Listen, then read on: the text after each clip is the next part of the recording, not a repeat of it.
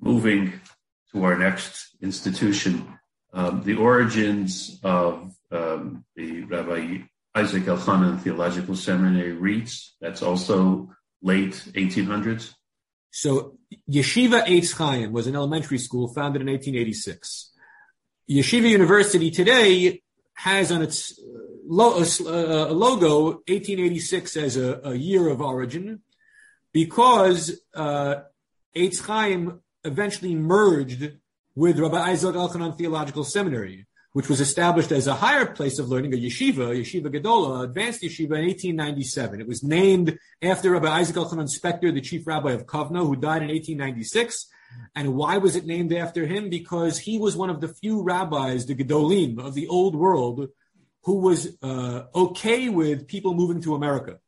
In the eyes of other great rabbis, it was the Treifa Medina, the non-kosher land where the stones are impure. Whereas Rabbi Schechter, he said it's okay to go, and it's okay for rabbis to go, and in fact, rabbis should go to be leaders of the flock. So the yeshiva was named after him. It was basically just a yeshiva for people to learn at in the first decade of its existence, and not to ordain rabbis. People off the boat who had been yeshiva students in Europe wanted a place that was comfortable for them. They were comfortable studying in a yeshiva environment. So this was a landing spot for a lot of, great, learned men. But in between 1906 and 1908, there was some student revolts, student strikes, because they wanted more secular education. They wanted to be able to compete with the graduates of Schechter's seminary as rabbis for American Judaism, which you could not do unless you spoke a pristine English and had some kind of a secular knowledge. And that eventually led to the hiring of Bernard Revel in 1915. Revel would establish the high school, which is today MTA, and eventually the college, Yeshiva College, in 1928. And, okay, we're in 1928. The college is formed. What was the purpose, the idea behind it? How did that all come about?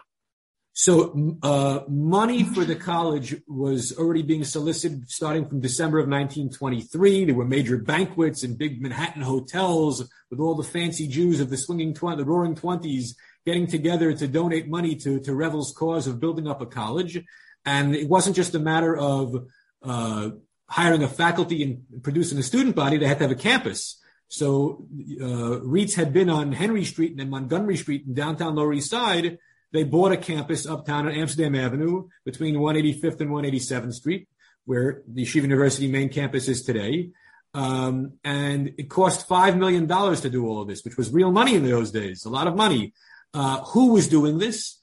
So the answer are very wealthy and successful businessmen, Eastern European Jews, themselves immigrants, but who came at a fairly early age, 20, 30, 40 years before, had struck it rich, and wanted to be the benefactors of the philanthropists who would create a traditional Orthodox yeshiva college, with the Lampert family, the Gottesman family, the Fischel family being the key families involved, whose names are emblazoned on the buildings of Yeshiva University today.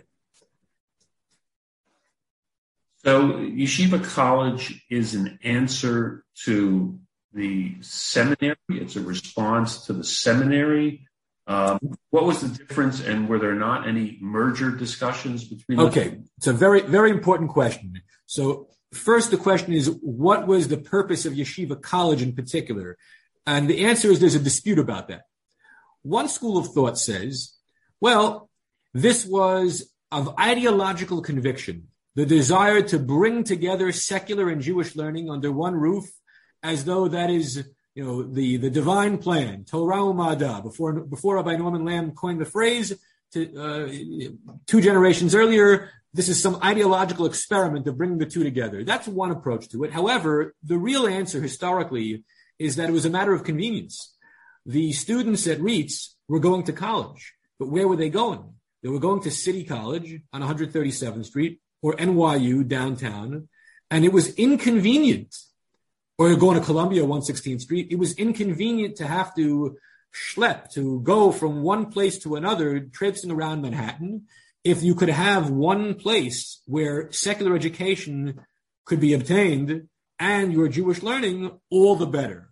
So as a practical matter, that's why Yeshiva College was established. There's a third angle to it also, and that is every other religious denomination in America, the Christian denominations, have their various colleges. Why shouldn't the Jews have one too?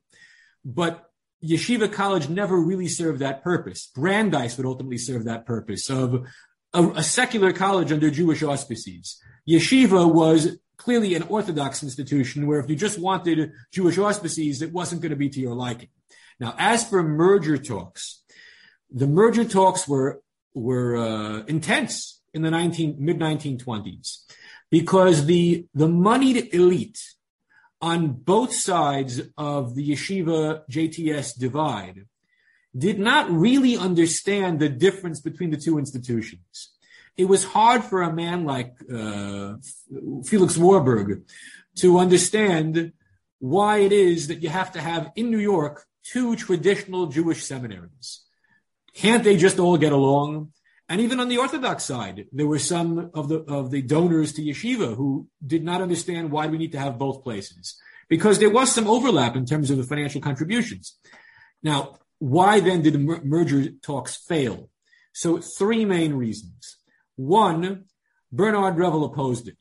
Bernard Revel adamantly expressed the idea that the yeshiva is Torah lishma, the study of Torah for its own sake, as opposed to the seminary, which was designed as a trade school to produce American rabbis. Now, that sounded a little bit condescending and dismissive of what the seminary was trying to accomplish, and maybe he was a little bit condescending in the approach to it, but he had a point.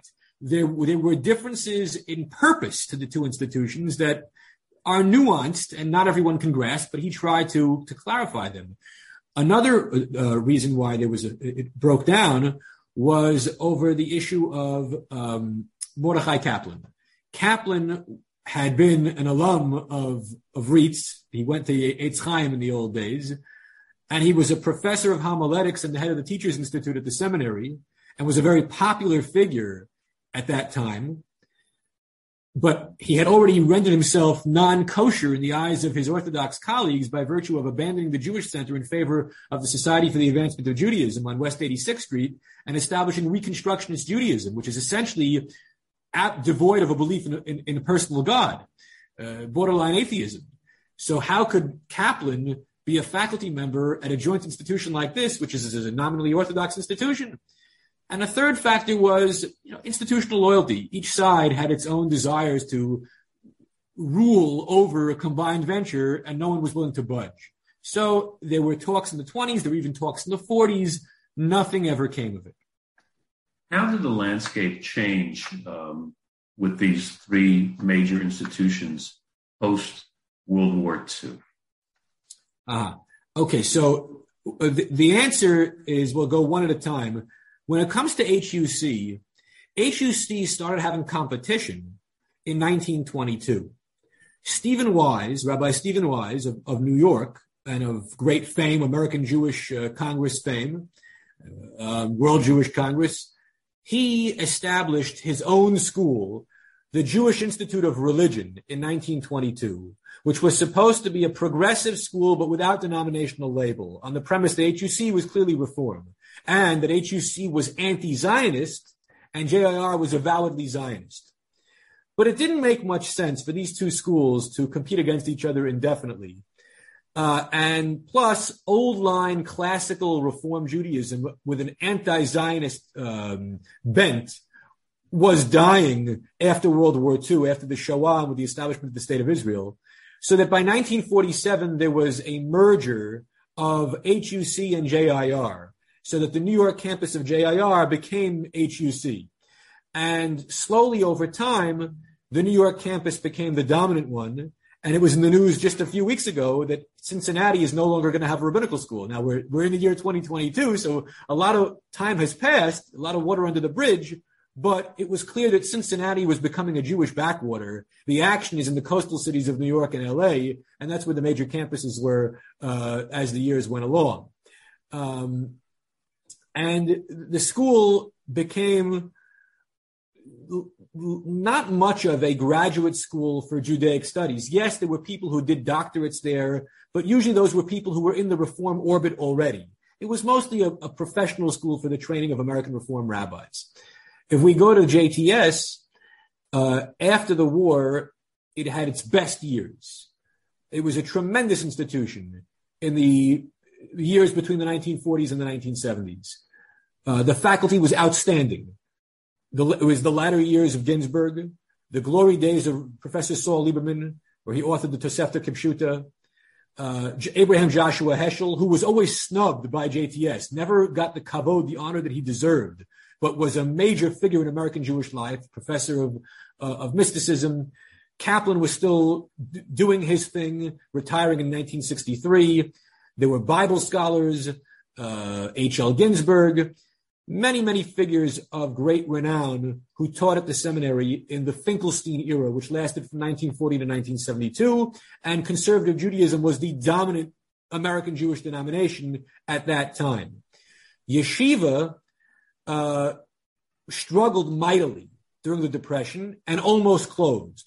Several times could have gone out of business, but it hung on by a thread. But it hung on. And in 1946, attained university status after Bernard Revel died in 1940 at a fairly young age. He was only 55 years old. There was a bit of an interregnum that lasted until 1943, when it was decided that they would hire Professor Samuel Belkin as the president, and Dr. Belkin was the president until his death in 1975. And university status was achieved with the help of government money. Many graduate programs were established in Belfer Hall, the tall building on 184th Street and Amsterdam Avenue. Medical school was established. A law school was established. The Graduate School of Judaic Studies, which is my alma mater, was strengthened and became a very serious program. So Yeshiva University as a university went through something of a metamorphosis, but it grew as an institution. It then had really bleak years financially in the early days of Rabbi Dr. Lamb, but survived and came back strong and survives to this day as the flagship modern Orthodox institution in America. Where do you see the future? If you can take your crystal ball, the future of American Jewish institutions of higher education. So first we should distinguish between Jewish studies on the university campus and specifically Jewish institutions. When it comes to university campus, so Jewish studies was non-existent throughout the first 3 centuries of the American university experience. There were classes in Hebrew, in Bible, occasionally in some kind of rabbinics at the Ivy Leagues, taught usually by a Gentile. Then there were figures who were apostate Jews who taught. We're dating back into the 18th and 19th century. But in the early 20th century, there was the possibility of endowed chairs of Judaic studies at the big schools. So Harry Wolfson at Harvard had been on campus since the 19-teens, hoping and praying for a tenured position, which he would eventually get in the early 1930s. And at Columbia, the Linda Miller Chair, which was endowed in the late 1920s and was given to Professor Salo Baron, who wrote the massive social and religious history of the Jews. So by the 1930s, it is possible to have Jewish studies in the secular universities.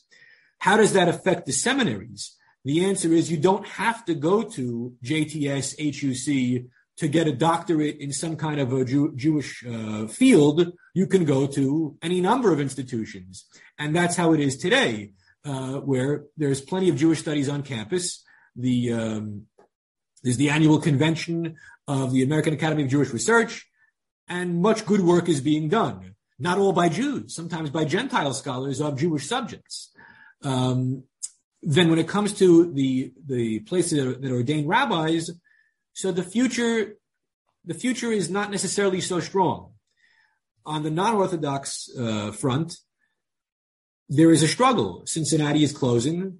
The Reform schools have strong financial backing, but are hurting for students, and it's not the great venue that it once was.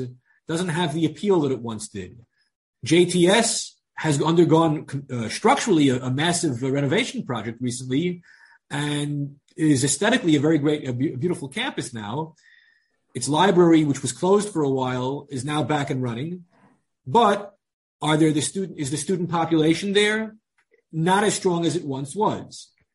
And precisely for that reason, there was recently an announcement by the school that not every conservative synagogue is going to be able to have a rabbi this coming high holiday season. There's an insufficient number of rabbis.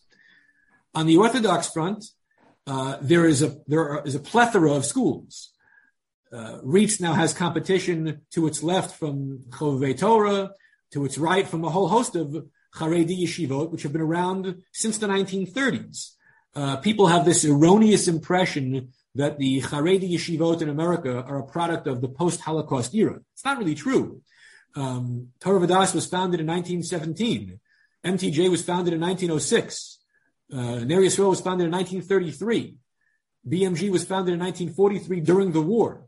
So the post-Holocaust era, there was a flowering of these yeshivot and a dramatic increase in the number of students, but they had been around from long before. And these schools, of course, are doing quite well, with little regard for whether they produce functioning clergy members. They simply exist as a place to study the Torah. Forgetting for a second that you are a Revel graduate, Yes. with an Orthodox synagogue. If you were given today the funds to open up an institution of higher Jewish education, what would it be? What would it look like? That's a great question. I've never contemplated it before, so you'll have to give me 10 seconds to think about it. Okay. But I would say the funds would not go towards the professional rabbinate. The funds would go towards scholarship for its own sake, but producing the kind of scholarship that appeals to as wide an audience as possible. What American Jewry needs is to increase its literacy in its own religious heritage, which at the very low level means basic Hebrew reading that is lacking among many of the 5 million American Jews. But at the more advanced level, the ability to read Judaic texts on one's own is a struggle. And there needs to be an institution that will cater to the educated class of people who have some background, but who would like to learn more and would like to read works that are not dense scholarship laden with footnotes galore that no one really wants to look at, but rather popular yet impressive literature. And, funds that could go to that cause would make me very happy. Okay. We can go on and on. This has been absolutely fascinating. Again, Rabbi Evan Hoffman, and urge our viewers and listeners to listen to Rabbi Hoffman online, his American History and Jewish American History series, and to take a look at the Parsha themes and historical perspectives. I think you'll find it very enlightening and fascinating work. And again, Rabbi Hoffman, thank you so much for being with us today. Thank you for having me. My pleasure.